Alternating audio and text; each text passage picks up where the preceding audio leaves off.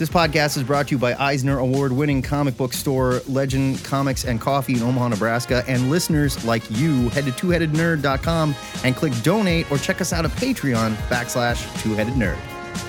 Our story this week picks up where we left off last week.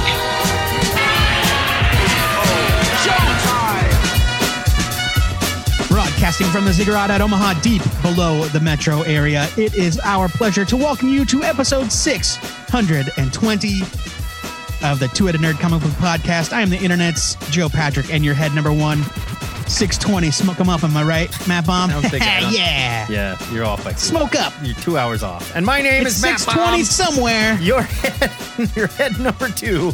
Today on the show, we travel back to a more innocent time in comics. The mid-90s, when men had ponytails and ladies had legs 6 feet long. It's time for another Cosmic Longbox episode.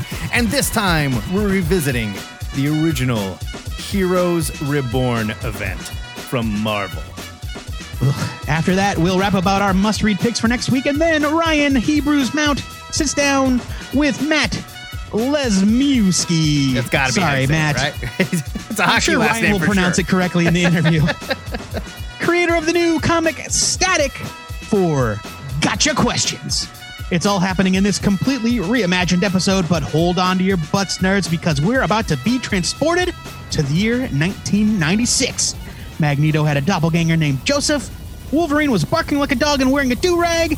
The Macarena was the #1 song on the Billboard charts. And let me tell ya, the Cosmic Longbox is a huge Los Del Rio fan!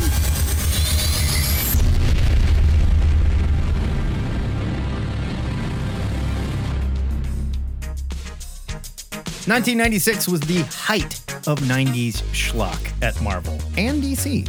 A year previous, Wonder Woman was wearing bike shorts and a tube top, Thor hadn't had a shirt on for at least a year, and Superman had a mullet. It was an ugly time for superheroes, but Marvel saw a way out. Kill off the Avengers and the FF, and then invite their lost sons, Rob Liefeld and Jim Lee, who had revolutionized comics when they left the Start Image, to take over. Now they would come back to show Jack Kirby and Stan Lee how these characters should have been done. And folks, the rest is history. Our journey begins with Onslaught Marvel Universe! Onslaught Marvel Universe was... We should give them a little lead in here. So here's how we're doing it this week. We are bookending the very start of the Heroes Reborn event, which was actually the end of the Onslaught event, and then the very end of the Heroes Return event, which, technically speaking, brought the heroes back from the Heroes Reborn universe. In other words, Peter David had to clean up a mess. Onslaught Marvel Universe was written by Mark Waid with art by Andy Kubert. And if you, like I said, if you want to read the complete Onslaught story, starting with the road to Onslaught up to this comic, you're looking down the barrel of 95 issues. Now, to be fair to that list, they are also including a bunch of stuff like one panel from this comic where they do a thing, panel from that comic where they do a thing. They lifted the list from the Marvel reading order. So I'm giving I get it. I'm saying comicbookherald.com did the work and figured it out. It is impossible to bring the uninitiated up to speed, but the short version is the darkest. It's not really impossible. It kind of is. The darkest part of Professor X and Magneto's personalities took physical form and became a giant red armored wearing monster with fangs named Onslaught that wanted to bring about Apocalypse's vision of reality as seen in the Age of Apocalypse event. See, you just did it. For reasons. It's not that hard. Well, but like you might be asking yourself, well, why? Onslaught wasn't there. And how come Professor X and Magneto is Joseph is around and this thing has a body? Like, there's a lot that went into this. Look, we don't need to get into the nitty gritty of that kind of thing. Joseph and Magneto are two separate characters. Woo. Are they? That's a whole different conversation. Do we know that? They are. Okay. We know that it's an undisputed fact. All right. Luckily, all of Marvel's greatest heroes, or at least the Avengers and the Fantastic Four anyway. Yeah, right. Show up to Spider-Man wasn't invited. Nope, Sorry. It wasn't around. I mean, it's New York. It wasn't around. They show up to aid the X-Men in punching Onslaught as hard as they can. And he is defeated. But at what cost? All the Avengers and the FF penetrate Onslaught's force field to like I said, hit him real hard and he dies. But he takes all of them with him, just as an imprisoned Nate Gray, who is Cable without the techno-organic virus that holds back his telekinesis from the Age of Apocalypse reality, and Franklin Richards escape, leaving the X-Men in a world with no heroes. The Marvel Universe's most powerful preschooler. Right. Or at least a world with no FF and Avengers and the Hulk. Because it's Heroes Reborn time! It's just almost impossible to sum up a comic that was 95 damn issues in the making, but I find it very hard to believe this was all leading up to the Heroes Reborn event. Well, I mean, I think it's very difficult. I think the left hand was shaking the other here, because the X Office had been building to this Onslaught event for years. Right. The seeds were planted all the way back during Chris Claremont's towards the end of Chris Claremont's run with the introduction of Bishop, where he came back in time with the future knowledge that one of the X-Men would be a traitor and would murder the X-Men, and that would lead to Bishop's dark timeline. Yeah, you had, so we're talking Uncanny X-Men 281 is first, or 282 or 283 is first appearance of Bishop, also drawn by Will Spartaccio. Right. More on that guy later. And his whole deal was that he came back in time to stop the X-Men traitor and save the timeline. Spoiler alert, the traitor is Professor X. Yep. Sort of. But not Magneto. The traitor is sort of Professor X. Yeah. And also sort of Magneto. Yes. I think that they just kind of built on this foundation that Claremont laid down before he left the books. Oh, for sure. And it ultimately became the Onslaught event, and Marvel, knowing that their flagship superheroes were in the toilet sales-wise, you know what? Except for R.I.P., the Wade and Garney Captain America. God bless that. Well, the X books were still selling really poor well. Doomed World. No, I know. I'm talking about the books that got rebooted. Oh, Avengers. Like the flagship character books. And that's something we should mention. Like this was a time where like the Avengers easily had the worst outfits they have ever worn. It's not, no. Point of order. Not too many years prior to this, we had them all running around in matching leather jackets. Oh, that's true. Black Knight had a laser sword. I mean, we don't need to get into it. I might take the leather jacket over like shirtless Thor and that Hercules shaved off his fucking beard. What's that about? Man? God, that giant, awful, just terrible. So it's hard to imagine a time. It's hard to imagine a time when the Avengers, Captain America, Iron Man, and the Fantastic Four is another matter, but right. FF, Cap, and Iron Man at least were not the biggest characters in the land. No. But in 1996, they weren't. Yeah, the X-Men ruled Marvel Comics. Spider-Man was doing fine too. That's why they didn't touch Spidey with this. Right. Because Spider-Man was kicking ass. Spider-Man had just he may have actually still been dealing sort of with the ramifications of the Clone Saga while this was going on. 96 had to have been. So yeah, no, this would have been like at the tail end of Ben Reilly as Spider-Man, as actual Spider-Man. Yeah. And but yeah, like those books were all mammoth sales successes. Oh yeah. Iron Man, on the other hand, had Teen Tony. Yep. The Fantastic Four was probably fine, but it didn't have much going for it. Captain America book had Wade and Garney, which was a huge critical success, but I don't know that it was a sales success. And then the Avengers, nobody gave a shit. Yeah. Nobody gave a shit about the Avengers. Garbage. It was garbage at the time. And so Marvel made this deal with Liefeld and Jim Lee, and they were like, you know what would be a great opportunity to set up Heroes Reborn? The end of Onslaught. Totally. And so it was like the tail wagging the dog, I guess. So let's talk about Andy Kubert here for a minute, because I love Andy Kubert, and I have this these wonderful feelings of reading Andy Kubert drawing Wolverine and X-Men and stuff. Adam. This was Adam. Pardon me, Adam Kubert as a kid. And this was very Adam Kubert. I loved it. I loved the art. Intensely Adam Kubert at times. Yes. Infinite Adam Kubert. Yeah, Professor X, who was like flexing and stretching his legs and like crawling around Spider-Man style and stuff. Everyone was so posed.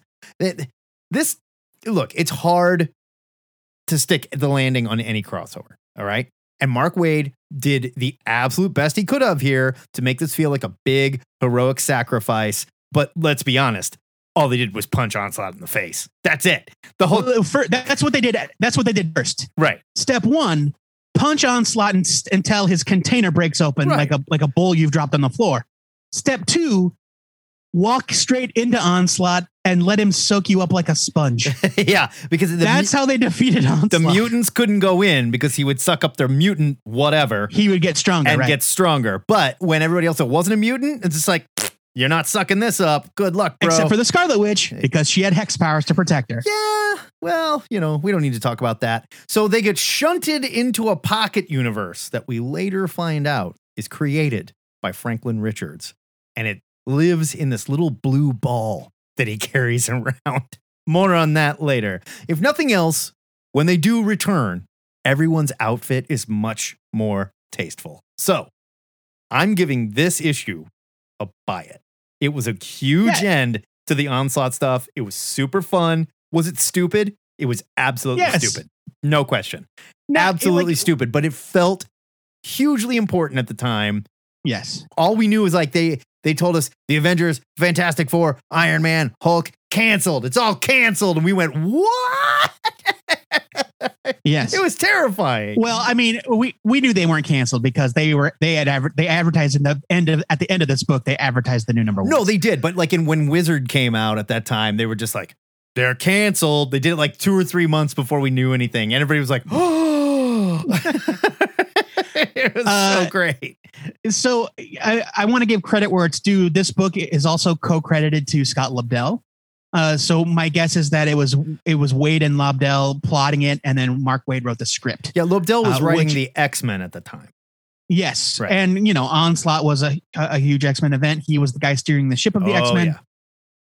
And I love the Onslaught event. I love it. I was talking to Matt and I were talking about how many issues this crossed over into. And I said that it's the only comic book event I can think of where almost literally every single mainstream title in the line had 1 to 3 issue tie-ins. Oh yeah. Easily. And we're talking Hulk, Spider, all of them, yes. all of them. Venom for this mutant event. Yeah, everything had a tie-in. And so it's huge. It's gigantic. And I loved it. And yes, the ending is very silly. Whew.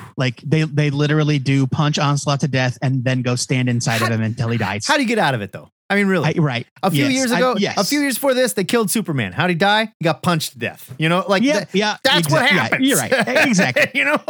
And but I think that this comic is pretty well done for a mid-90s cheeseball event. Right. And I think Waid stepped in and he did his damnedest.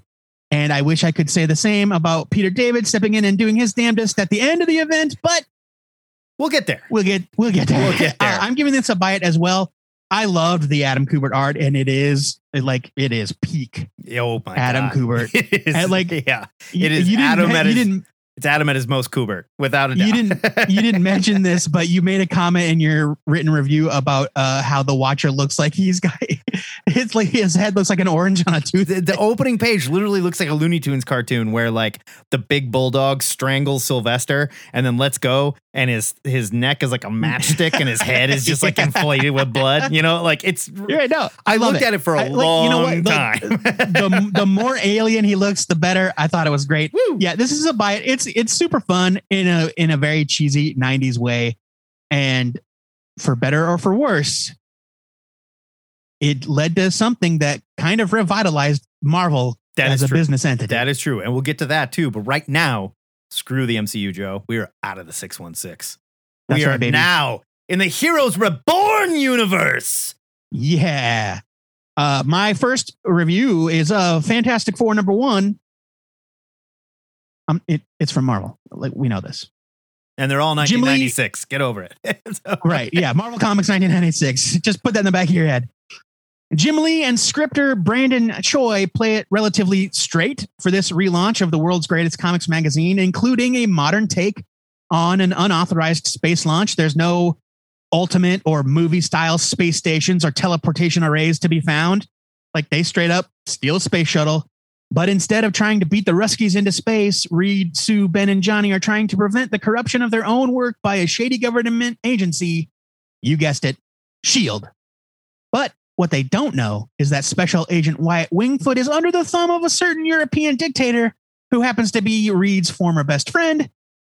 I'm not going to spoil who it is. You guys just have to read the comic. I'm sure you've never heard of him otherwise. Yeah, probably not. This version did get sucked into the Onslaught bubble, so it makes sense that they're here. You know who didn't? Wyatt Wingfoot.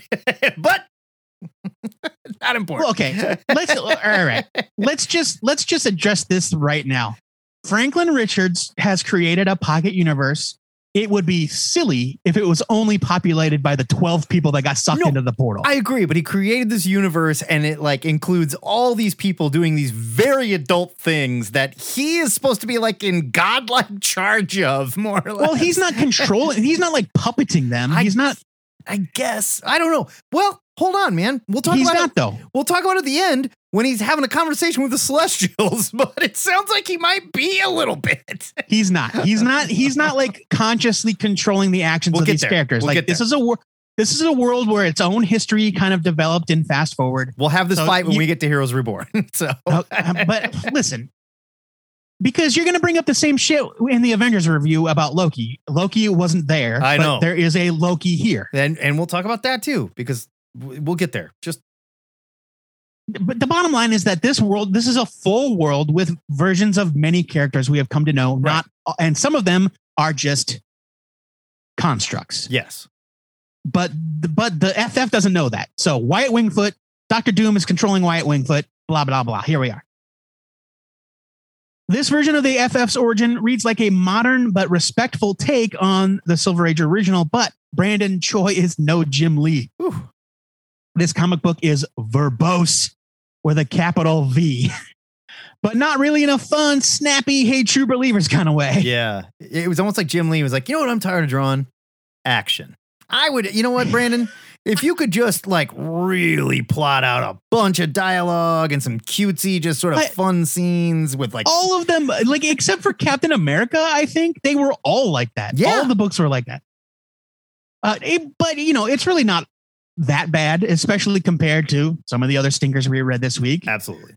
Jim Lee is Jim Lee, so there really isn't too much I can say about the art, except that maybe the 2021 Jim Lee has learned how to not lean on gratuitous butt shots. I remember Heroes Reborn, Fantastic Four being the best of the bunch by a landslide, and rereading it 25 years later definitely reinforced that memory. This gets a buy it. Yeah, this is good. Did they like reinvent the wheel or fundamentally change Fantastic Four? Not at all. Which they didn't need to do. Like they just modernized it, right? It's great. And it seems like Jim got the memo, but the next person we're going to talk about may not have. So we'll talk about that more in a minute. But yeah, this book looks great. Its only fall down is that like, man, it did not need this much dialogue. A little more action. It would have been fine. Would have been it's talky. It's plenty talky. Yeah, but it did look great. Next up is Avengers #1, 1996 Avengers #1. So don't bring it into my comic shop and tell me you have the first Avengers comic. You don't, okay? From Marvel. Written and plotted by Jim Valentino and Rob Liefeld, with art by Rob Liefeld and Chip Yap. I used to call him Chap Yap. Chap Yap, we'll call him. Loki is quickly figuring out that this Earth realm dimension is not the one that he recognizes because there's no Rainbow Bridge and Asgard is missing, which doesn't make a lot of sense. If Loki is a construct, why would he remember that stuff from the other world and have because these Franklin did his job too well. But he didn't pull Loki in. It's a new Loki. It doesn't make sense. Right, but this Loki knows that there should be an Asgard and a Rainbow Bridge, but it's not there. Valentino is writing dialogue that literally dares you to keep reading. This is far and away the worst flowery Thor dialogue I have ever read. I'm going to read you this panel. This is the comic book that last week I mentioned that I'd read 4 pages of and had to stop. So this is a Loki threatening some Avengers. And here's what he says. Yes, run and call thy masters, mortal. whilst I do that which could ne'er be done before, whilst mine thrice cursed enemy doth slumber. Oh my God. Oof. Just Now, to be fair, Woo. that's how Stan used to do it. that is true. That's absolutely true. Loki sort of serves as the narrator here, as his astral self flies around Avengers headquarters, but he's got some real memory issues like I dealt with, whereas he's remembering some things that he just shouldn't know at all. He can remember some things, but can't remember others. He knows Asgard is missing, but he doesn't recognize the name The Avengers, and he thinks it's odd that the Fantastic Four have yet to go on their first mission. So, knows the Fantastic Four, doesn't know the Avengers, knows Asgard is missing. Like, what is wrong with this dude? Yeah, it's weird. The redesign on the characters here is laughable. I'm not trying to be mean. I'm not trying to be mean. And it's not just the design that's bad.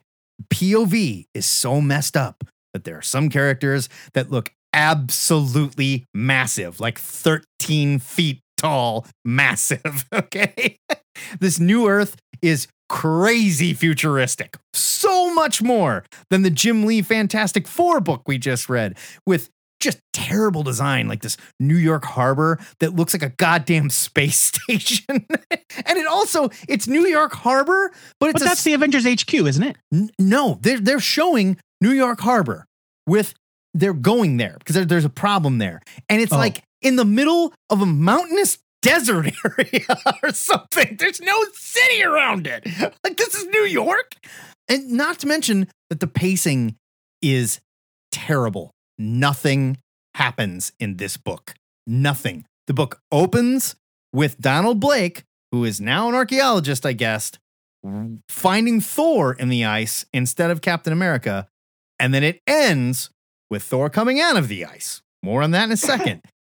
The idea behind Heroes Reborn was for the hottest creators in comics at the time to give their take on Marvel's biggest heroes, but instead, we get a few redesigned characters that look suspiciously like old Liefeld creations. Hellcat, for example, who's just feral with no nose. No question. That is feral with no nose. Right. Also, he recycled that same character for a Youngblood character. I can't say the name because it's completely forgettable, but she was even dressed the same exact way.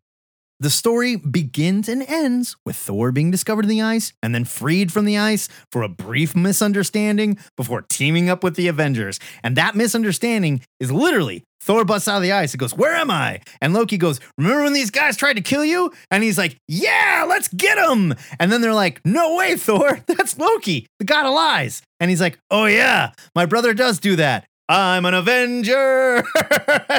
Like, that's the entire story. This is not a fresh take on anything. It's not a take at all. It's more of a gentle reboot without a single original idea and some of the worst hero redesigns that I've ever seen, paired with terrible POV and laughable anatomy. I honestly can't believe they printed this other than to prove a point. That point being, we don't need you at Marvel anymore, Rob. So much so, he got fired in 6 issues.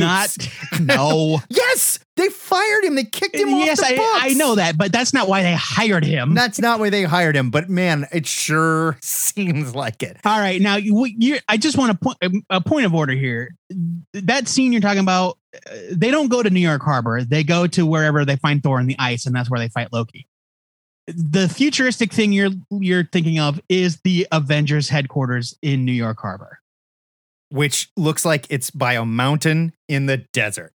No, it does not. It is in the harbor, and right next to it, across the bridge, are some skyscrapers. Yes, you are remembering incorrectly. Ever. I can't give this a bigger leave it. This just feels like it's terrible. This just feels like Liefeld and Valentino got the news they were taking over this book 24 hours ago and wrote it and drew it as fast as they could. But they didn't. That's not Matt, I wish that could be the excuse, because that's not right. Right. I know that they knew that this was coming for months. Of course. They knew this for probably a year ahead of time. And now, this is what we got. when you know that you've been hired to come back and quote unquote save Marvel Comics, Good Lord. why the hell does Chap Yap draw 60% of this comic? No idea. Why? No clue. And look, and Liefeld is a frequent punching bag for his art.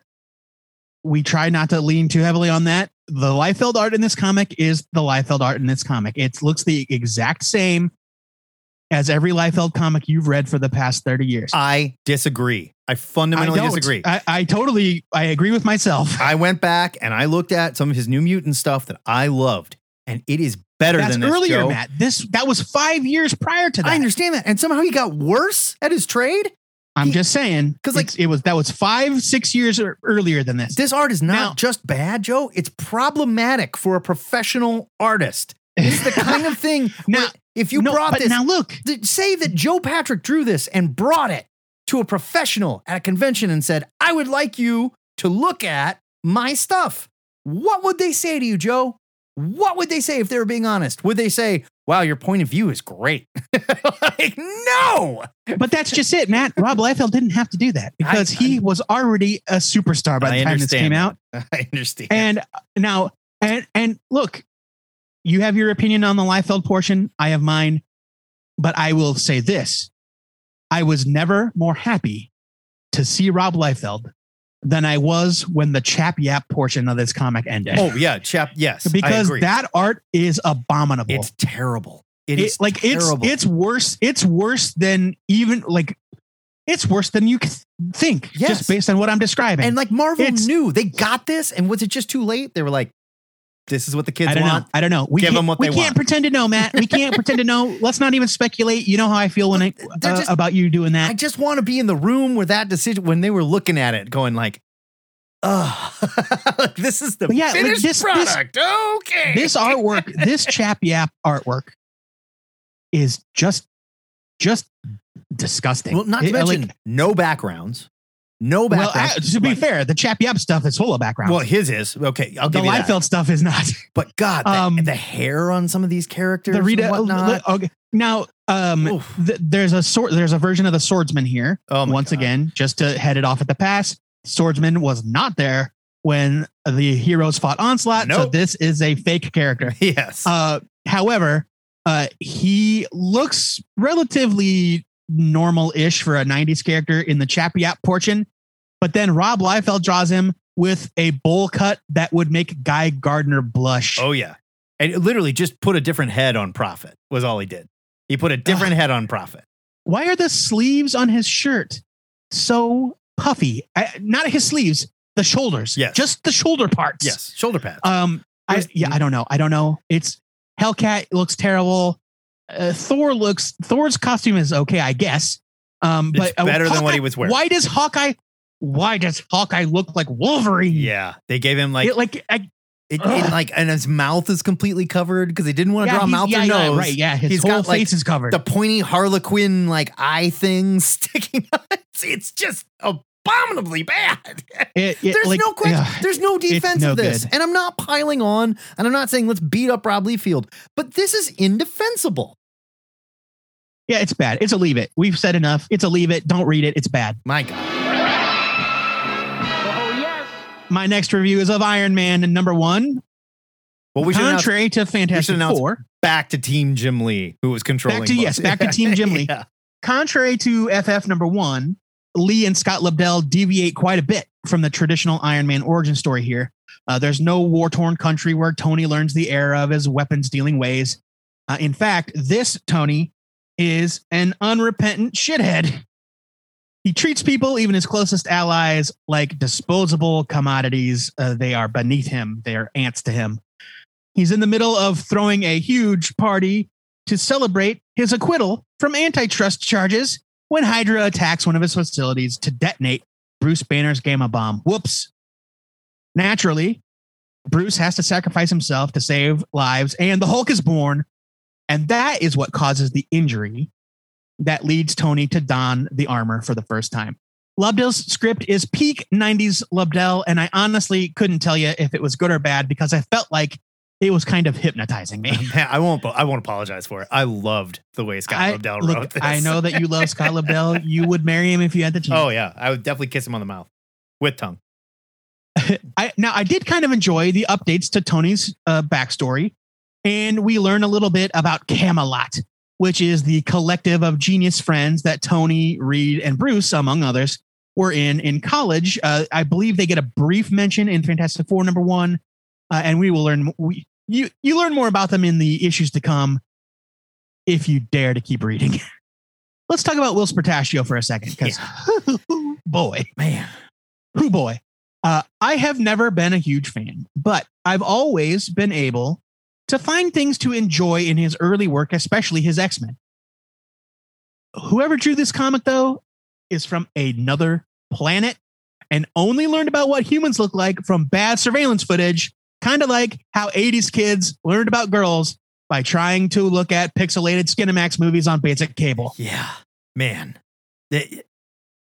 I don't know where to file this art. I was telling you last night, we were texting. It looks like everyone is made of short ribs. like meat was just pumped into their bodies. Yeah. I think sausage you said, stuffing people.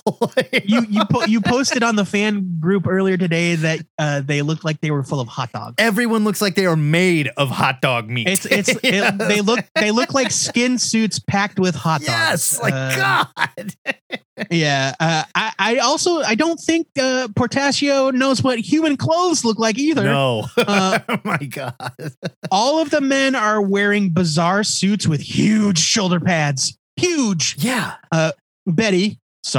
Liz Ross is dressed like an actual stripper, not just like It's Halloween or I'm at a fancy party. She's dressed like a stripper. Joe, she's dressed like a stripper from Battlestar Galactica, maybe. This is, and not to mention the fact that it's all so androgynous. Like the dudes could easily be wearing women's clothes. The women could easily be wearing men's clothes. Hey, and there's nothing at all wrong with that. No, there isn't. But that Madam Hydra outfit, I looked at it for a long time before. I was just if you squint just a little bit, I would think man, that dude would kick the shit out of me if I got in a fight with him. So I looked at it again when I was writing this review, and I became very distressed because this design he's created for Madam Hydra is this kind of bustier looking thing with a bunch of cutouts going up and down the sides. And it looked like her hot dog meat was spilling out of the cutouts. Yes, it's so I'm not here to body shame anybody, but no, this is not this is not good. Yeah, it made me hungry and it disturbed me at the same time. And that's a special kind of gross. Yes, it was.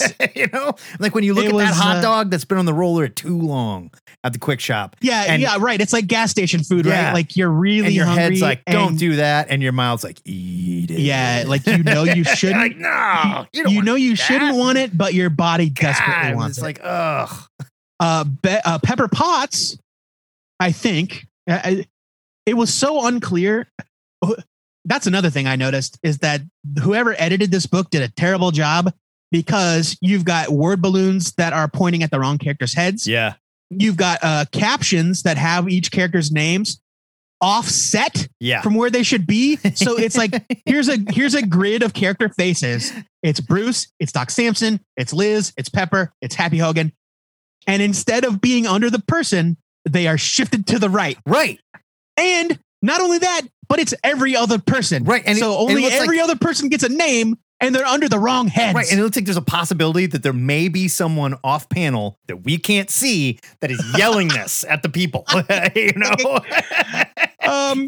Pepper Potts. I think it's Pepper Potts. Pepper Potts seems to be wearing a mechanic's jumpsuit that's been turned into a kimono.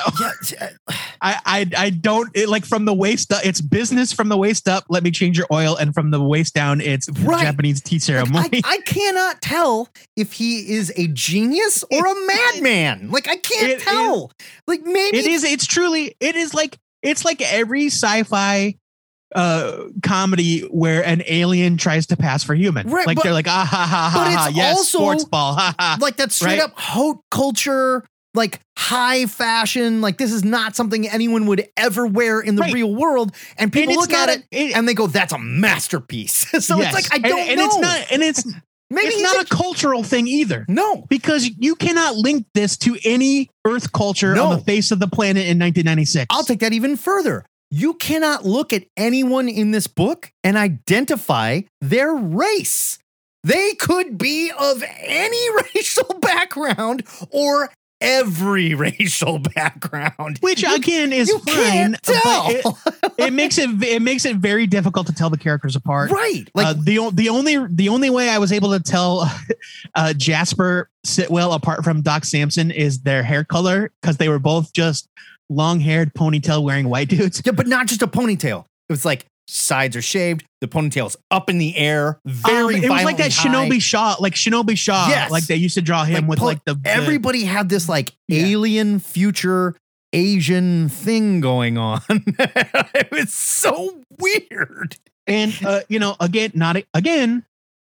not to pile on, but I looked back at the comic again, and the anatomy is all over the fucking place. Oh my god! Yeah, Samson or Jasper, probably both. They look like they have eyes on the sides of their heads like a fish. yes. And they both clutch their glasses. I'm doing the hand gesture so Matt can see me, but like their hands compared to their glasses, which are supposed to be normal human glasses, makes it look like they are gripping shot glasses like in their entire hand, Right. which is not how you hold a shot glass. No, and not to mention everyone in every panel. Like it, we talk about how Mike Diodato likes to draw gay porn, and everyone looks like they're orgasming constantly. Oh yeah, everybody's having sex in this Okay, so comic. everyone in this book, they look like they are having a stroke in every panel, where it's just like someone is standing there having a relaxing conversation, but the picture is them like, ah! You know, just like eyes bugged out, forehead flexing, jaw like offset flexed, and just like, what is happening? In that, Everyone looks like they're in the goddamn electric chair the entire time. on that page I mentioned with the grid of heads with the mislabeled names, the one that is supposed to be Happy Hogan is a profile shot, so it's just the side of his face, and he looks like he has a second chin coming out of the bottom of his chin. Like it's so gigantic. It's so strange. Enough. All right, listen, enough. We have to stop. Okay. Portasio has always had an unusual style, but this comic book, it just looks bad. It looks bad. I can't tell. I will shut up. You don't know. You like it's fine to be a fan of Will What Portasio. if he's This a comic book, genius? What if we don't know? the art in this comic book is terrible. I will say this though. I still think that his Iron Man design kind of kicks ass. Yeah, it's fucking rad. Now, that's like- just it. Like when people put on armor, all of a sudden you're like, okay, now Yeah, shit's about to get real. got it, Wills. You just can't draw humans. I get it. It's bizarre. It is otherworldly. It really is. Heroes Reborn, Iron Man #1. It's a hot mess. It's a hot mess, guys. Oh my The story is kind of fun. The art is beyond bonkers, not in a good way. I am giving this a skim it because it was an experience, Yeah. right? Like when it was over, I was like, man, I'm glad I read it. My memory of this is way different than the reality of it. Yeah. And but it's so bizarre that you can't help but have a fun time reading Yeah, it. I'm right there with you. And like, I don't have a whole lot to add, but while reading this, I thought to myself, oh man, I'm too stoned to read this comic book. And then I realized I was not stoned. I was completely You were not stoned sober. enough, Matt. You were not stoned enough. Totally sober. And the comic was just making me feel so fucking weird while I read it. Yeah, it's a skim it. I don't understand Will Portasio, and I would like to talk about this more because I don't know if he's good. So this weekend, please, somebody call. Let's talk about this. I need to sort through this because I feel weird. It's more specifically, let's dial in on early Will Portasio so that we can kind of examine what we thought we enjoyed. Yes, that's what I need to know, because I know I loved him on Wolverine at one point. I know I loved his X stuff at one point. And then I think he went to Image and was just like, oh, they like me? Well, now you get to real me. Right. They haven't seen nothing yet. Oh my God. Yeah. I remember very vividly reading Uncanny X-Men 281, which was the Uncanny equivalent of X-Men #1. It was the same month, right? The kind of soft relaunch. Yeah. And I remember really enjoying his art, though Yes. it was very stylized, exaggerated. But this Nothing like this. I don't remember anything like this happening in This is comic. before he started hanging out at smokehouses and looking at, like, you know, smoked hams for reference of the people he was drawing. So In this economy? Steve Hams. back to the Liefeld team for Captain America #1 from Marvel. Again, don't bring this into my comic shop and tell me you have Captain America #1, you idiot. This was written by Jeff Loeb with art by Rob Liefeld. Steve Rogers may be Cap in the pages of the Valentino and Liefeld Avengers, but here he has no idea who he actually is, and he's been living with his wife, Peggy, and freakishly square-jawed son, Rick. By night, Steve dreams of wearing the red, white, and blue while throwing his shield at evil, but that's just a dream, right? Meanwhile, Masterman, is preparing a rally for the forgotten white downtrodden populace. He's in full swastika regalia. With they even swastikas comment on it. They're like, stage. He's like, I know, you see those swastikas and it bothers you, but here's the difference. We're winners, not like those Nazi losers. And everyone's like, yay! Meanwhile, an unnamed ex-World War II chef presents Steve with the shield he stole from a castle in East Berlin and smuggled back to the States because he knew one day he might bump into Captain America, I guess, and then die off panel after reminding Cap who he once was. Or something. Once again, there is no fresh take here. No Hero Reborn. Just an alternate reality that doesn't jibe with the other alternate reality, Steve. And some of the worst art and anatomy and paneling that I can recall. Now, to be fair to Mr. Liefeld, I reviewed some of his older comics and raved about how good they looked. But by 1996, something with his art has changed. It is just lazy, and I don't know what else to call it. Characters are missing feet. There are no backgrounds. Some characters stand almost 5 goddamn feet taller than others. Jawlines and elbows are sharp as razor blades, and the hair, good God, the hair. I know it sounds like I'm railing on about the art, but there is no story to talk about here. Steve has amnesia, a Masterman, like I said, who looks exactly like Cable without the bullet bandoliers, is riling up white folks. The end. Cap went through some dark times before this, which included stories where he became a goddamn werewolf, but nothing before or after is this bad. I am telling you. This is the worst Captain America story I have ever read. And whoa. I cannot give this a bigger leave it. Okay, so I read this and I remember texting you and saying, the Captain America comic was better than I remember. And I think that's just because I think the dialogue is better. Well, because Jeff Loeb wrote the dialogue. Jeff Loeb wrote the dialogue. And, this was like young Halloween. This was long Halloween era Jeff Loeb. Right. Jeff Loeb was great. He was great. And and so, the dialogue is pretty decent. It's not bad at all. And I don't know. And the plot even, like, I like the idea that Steve Rogers, it's not the same old, like, he's trapped in ice. Like, no, his memory has been robbed from him. He is living a false life. He's got like a shield agent or whatever, like watching his every move in case there's trouble. It's kind of reminiscent of that scene book? It's kind of reminiscent of that scene in Captain America: The Winter Soldier, the movie, where he thinks that he's living, this bachelor life and he's got a hot neighbor and he wants to ask her on a date. Oops, she's a shield agent watching his every move. And so, that kind of stuff, like, I liked about that. Masterman, yes, the redesign. Masterman is an existing character. He was, the Invaders fought him. You know, like he's an old Marvel character. He does look just like Cable. He is Cable. There's no question. And the art. There's no chap It's rough. here, by the way.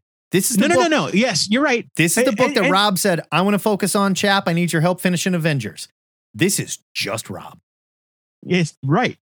And to be fair, I think that the appeal of Rob Liefeld as an artist has always been the flashiness of his style has always overcome the shortcomings of the technical side of his art. I refuse to accept that. I'm saying it's true though. It's true. Like I'm not saying you're wrong. I'm saying I refuse to accept that. I'm not saying that it is a valid defense here, because this book does look like so many shortcuts were taken. My God. And like he can't decide how big Cap's shield is supposed to be. Nope. Sometimes it's no bigger than like a very large Frisbee. Sometimes it's larger than a garbage can lid. Yeah. And there is that you mentioned the heights of different characters.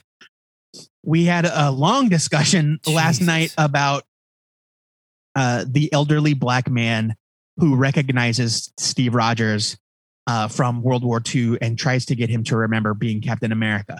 And there's a scene where Steve and this guy are standing side by side, and Steve's thighs, not his waist, no, not his stomach, not his chest, his thighs. Yeah, this man is either Oompa Loompa tall and Steve is normal height, or this man Steve is 5'5" and Steve is 9 fucking feet tall. Right.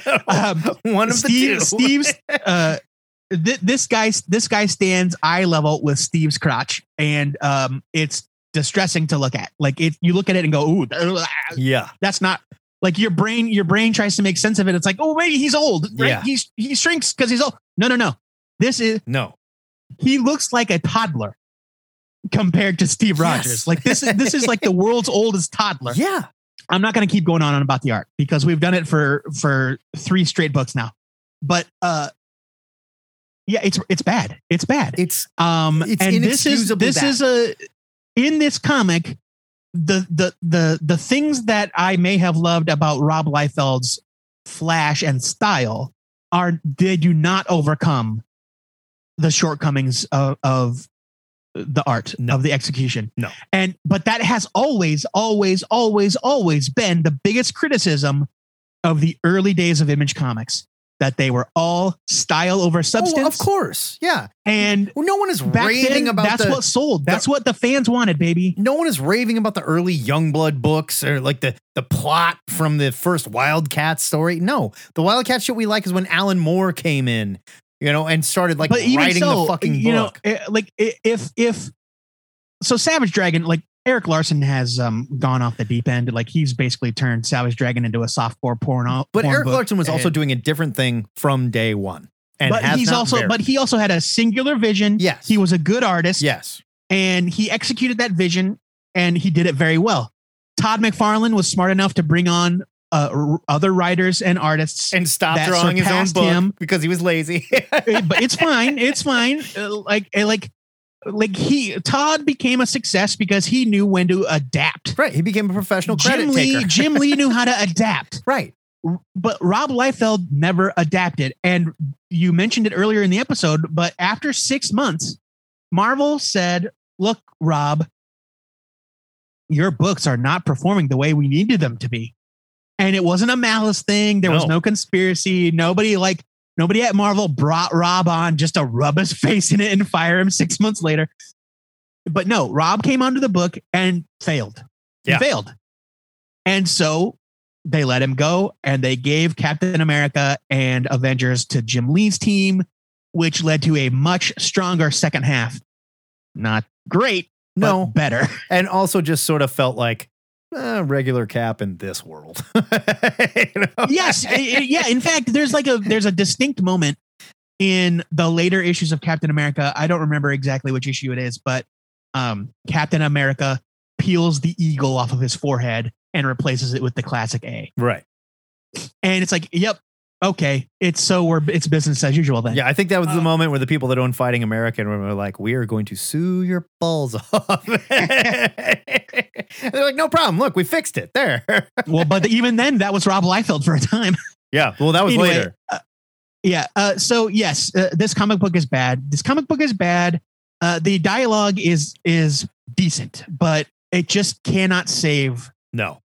It cannot save the rest of it. This is a leave it. Let's stop talking about this, please. It's just, my God. Let's move on to a book that's bad in a different way. Wrapping up our reviews for this week is Heroes Reborn: The Return, number 4, which was the end of the Heroes Reborn event. The one that put it all back together, baby. The triumphant return of the heroes to the Marvel Universe. When Matt and I started on this doomed odyssey, I read the bookends first. So I read the Onslaught finale and then this issue, from which I was expecting a grand return for the Marvel Universe's greatest hero. Right. What I got here was anything but. Here's a quick recap of the story so far. The Celestials have become aware of Franklin's little pocket universe, and they are not having it. So obviously, they're making the 4-year-old choose which world gets to live and which one gets to die. Yeah, I mean, the 616 Earth or the Heroes Reborn Earth. And I should stress, this is very Uncle Ben, like, you know. Like, yep, Franklin. it is. That's how they wrote him at the time. They've gotten over it. Thank you very much. Ugh, I could not stand it. So the heroes of both worlds get together to try and save all of the Onslaught survivors before Frank's blue bouncy ball gets yeeted into the sun or whatever they're going to do to it. For some reason, there's a rogue Celestial that looks like a hot human babe, and she wanders around naked except for a trench coat. And she's no shoes, though. No shoes. No. She's got nothing on under that trench coat. Tony Stark decides that he needs to bone down with the figment of a child's imagination one more time for old time's sake. Yeah. It's Tony. Anyway, blah, blah, blah, portals, yada, yada, yada. Dr. Doom's betrayal, bing, bang, boom. The heroes are back. Bibbidi boppity boo. Doctor Strange makes a deal with Eternity to save both worlds. And the hot Celestial dies because of reasons. I don't know. It's unclear. Well, she was injected into, from what I understand, and I could be wrong, but she was injected into that universe and like wasn't actually a Celestial. She could go between both, and she was going to. She was a Celestial. She was a Shima, right? But her job was like, you will disappear with this reality if you go there to do this. Well, okay, maybe, but there was something about how she said, "Look, you need to trust me. Trust me, I'll get you home. Trust me, I'll get you home." And instead, Dr. Doom was like, "I can save us all. Let's get in my spaceship and go." Yeah. And apparently that was the wrong call, and she throws off her human suit, and I don't know. Instead of looking like a Celestial afterwards, she looks like the Human Torch, but with boobs. Sort of, yeah. And then at the end, she looks like a Celestial. Anyway, this comic book barely makes any sense at all. Peter David's dialogue is uncharacteristically bad. I don't know if he was just rushed or if his heart wasn't in it or what. Not only that, but the ending is a complete letdown. This is the finale of a year-long experiment where you are bringing your biggest heroes. Right. This should be a Tinker Tape parade. New York should be welcoming the heroes back. Right. We get none of that. None of it. Instead, we get Hot Celestial's funeral, which was just weird. Like, why? That's the end. Why? I will say this, though. While it does have some issues, Salvador Larroca's art is flashy and it's exciting, and it made me long for the days when everything he produced, it didn't look like it was traced over something. This is the Salvador Larroca that I love. And he got better after this. Like, he would improve over the years. And yes, this is decent Salvador Larroca art. Heroes Reborn: The Return only barely delivers on the promise of its title, and it does so poorly. The real return to glory for these characters will come in the relaunched titles that follow. Do yourself a favor. read those instead and give this a leave it. Yeah, I don't get it. And I don't know if this was, and I agree. I think there may have been some like editorial thing or something, but why editorial decided, hey, you know what? This needs to be more dour and like I'm sad. Yeah, and like, yes, right. You know, like let's really focus on the fact that like a whole nother world perished because we want a fucking 4-year-old to learn a lesson. You're way too powerful. See what you did, you little dipshit, when you saved your parents' lives. You know? Yeah, I don't know. It's like I they don't just wanted to teach Franklin like a horrifying lesson. a moral lesson. Yeah. Yeah. You could have just brought him back. We could have had a good time. And honestly, this could have been 1 issue long. There was no reason for 4 issues of this shit. And I read all 4 because I just like, first I thought we were. I am very sorry. I thought we were reading the first one. And then I was like, oh shit, he's doing issue 4. Well, I'll just finish it. Oh my God. Not just was it like dour and sad and the opposite of what we needed, it was boring to top it off. It was boring. It was. Yes, Yeah. It was boring. I'm giving it a leave it. And I just can't. I think we were at a point where everybody didn't care. They were just like, look, the heroes are back. I don't give a shit about this book. Let's just get on with like the Avengers and Captain America and we're just done. Because if like, go look at this collection on eBay. I think it sells for 99 cents for all 4 issues. Nobody cares. I remember as a fan in 1997 being so excited for this book to come out issue after issue. Yeah. Not because I realize now it's not because I was enjoying it. It's because I was so excited for the characters to come back. Right. And like I read this, I could not believe that I had blocked out how terrible it is. Yeah. It's awful. It's bad. And such a weird choice. It's such a weird choice.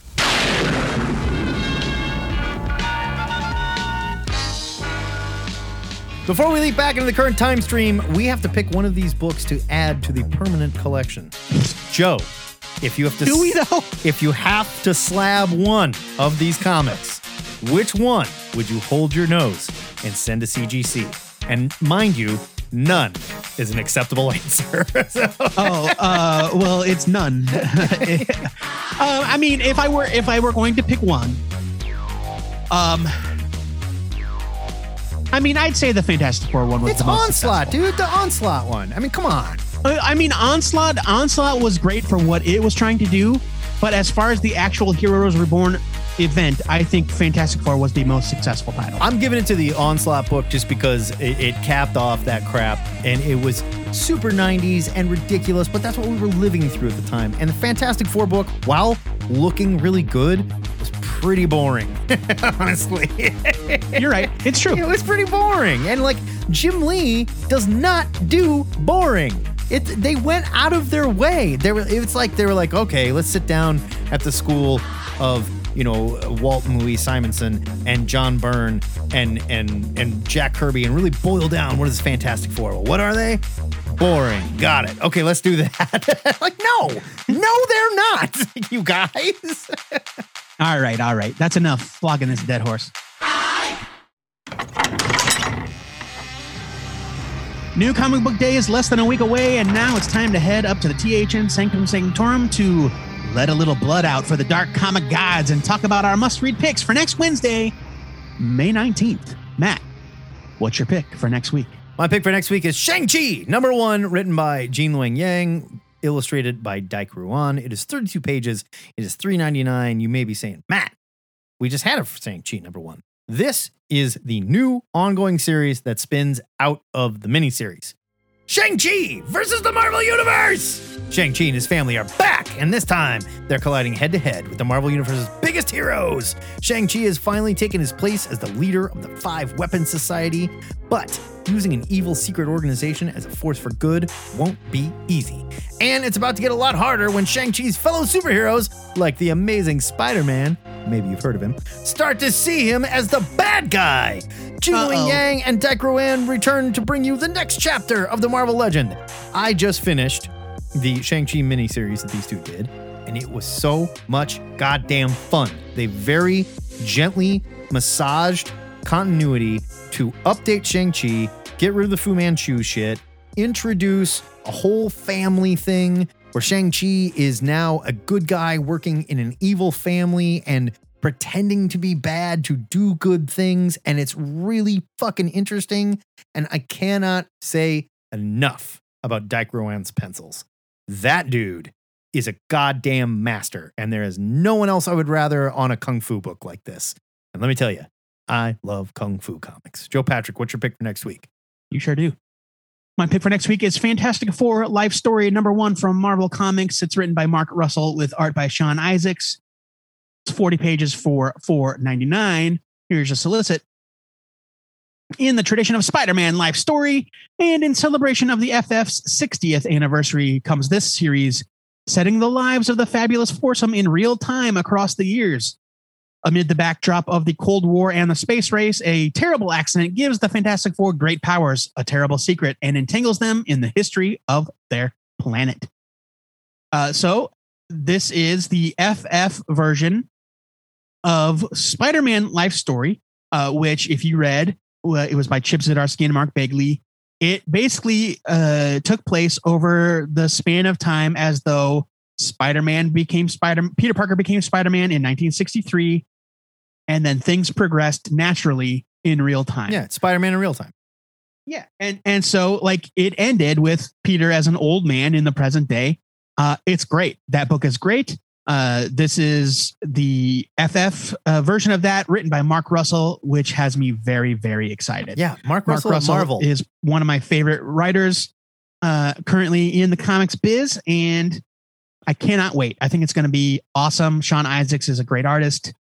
Don't pass this up. Has Russell done any Marvel stuff yet? Is this his first Marvel stuff? Yeah, I think it's his first like main project. Okay. Yes, but I think he's done things here and there. I'm excited for it. The THN trade for next week is La Mano del Destino, the trade paperback from Image Comics. It is written and it is drawn by Jay Gonzo. It's 240 pages for $22.99.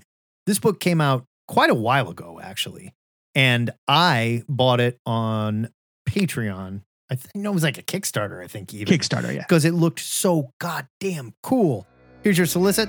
La Mano del Destino tells the tale of a once champion luchador who, after being betrayed by his friends and unmasked in the ring, which is like the ultimate sin for a masked wrestler, agrees to a Faustian bargain with a mysterious promoter. He gains a new power and the identity of La Mano del Destino in order to exact revenge upon his betrayers. Set in a swanky 1960s Mexico, where lucha libre is intrinsically woven into all aspects of society, as it should be. This tale winds its way through the machinations and motivations of all types who inhabit this unique setting. Can La Mano Destino get his revenge while remaining the champion he knows himself to be?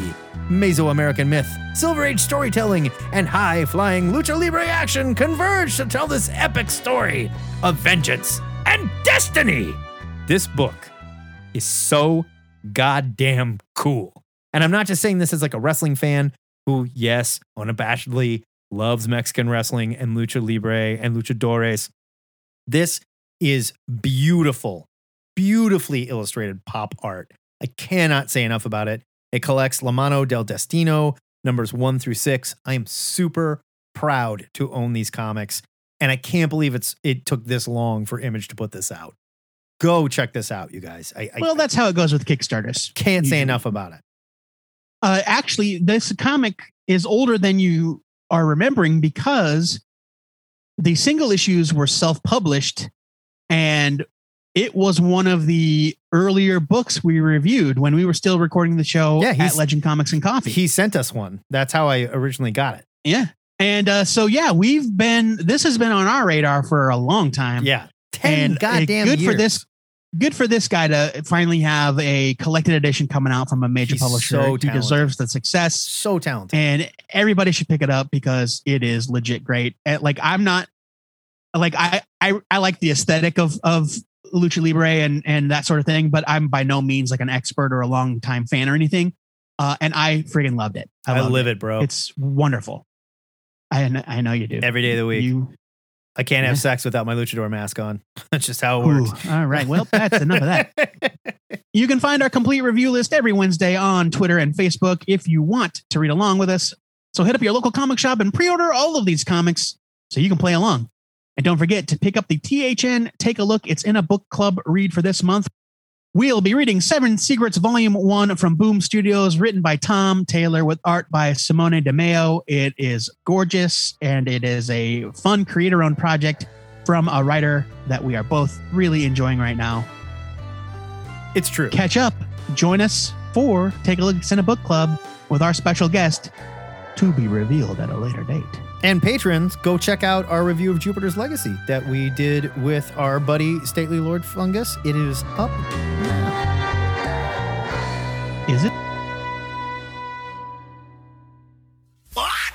Now and again, we find a creator just desperate enough to come on this show. And this week, our very own Ryan Hebrews Mount sits down with static creator Matt Lesmiewski for some gotcha questions. Welcome to the Ziggurat, Matt. Hope you survive the experience. Alrighty, so everything I've read of yours, Static, The Freak, Antique, and Arctic Hell, they all seem to be based around like a tragic protagonist. First off, I just want to ask, are you okay? but but mostly, what kind of draws you to these types of characters? That's what I'm into. Like, I like dramatic stuff. I like over the top, like just, and at the same time, if a character is just, not really going through anything, it's not that compelling. It's not that, where's the conflict? You need some kind of conflict. And I don't know, I like internal conflict more than crazy plot type. I mean, that's throughout my work too, but because I feel like you kind of need that. But I'm always into like what's going on upstairs, what's going on in your head. Like everything kind of starts with that, I feel like. Yeah, and which is good. And for those that haven't read your work, I can guarantee you not a lot of text boxes and self-exposition. So while a lot of stuff's going up there, I really do appreciate that you can see that on the page. So new book coming out, Static. It started off as a self-published book. So how long ago did you self-publish it? And how long has this idea been in your head then? I started the idea, I don't remember the exact day, but beginning of 2019, that's when I started putting the idea, not on paper, but just kind of typing away. And because I had the theme and kind of like the dilemma that I wanted to explore way before that. Like I want to say probably 2017-ish. Because I remember the day job that I had at the time. I was a delivery driver for like a office supply company, like a small local thing, and I would drive around in this van delivering orders. And when I'm at the red lights or I'm just going from one business to another, I'd be thinking about this specific idea because it kind of, the career element of it is kind of tied to that a little bit. Like the idea, like, what if this is all I ever do? Like, what if this is just is this it? Is this my life? I just get up every day, do this, and just those thoughts spinning in your head while you're just sitting at a red light, like thinking what you really want to be doing. And like, if I just keep doing this, so much time is going to pass. I haven't done anything else. So I could get out of it, but now I'll be starting from nothing. So part of the idea does come from that. Okay. But, and that's as early back as I had the idea, but I don't think I was ready yet to do this big of a project. All at right. the time, I did smaller things and I had to kind of work up to that. So how much of that original first chapter is in the book today? As it is, I didn't change anything. It just, except the self-published one was black and white. So it's the same thing. It's just, with this book, I'm continuing the story and bringing it to an end. What made you really want to finish it now, I guess, then? Like, why come back to this idea instead of, your riding high on an Eisner nomination, and you're like, this is the story that I have to tell. Well, the Eisner thing came way after it was already done. It just because I finished it beginning of 2020. It's not coming out until now. And I have this weird thing in my head where I'm like, I have to finish whatever I'm on, otherwise I'm just going to abandon it. Because even more recently, like I'll start an idea, and then I'll have to do.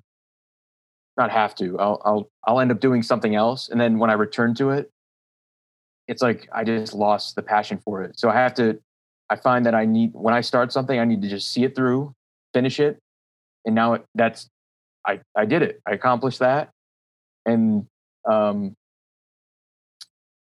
if like I said, if I try to return to something later, it's a struggle for me. I don't know why. Like I'm not in that zone anymore, or something.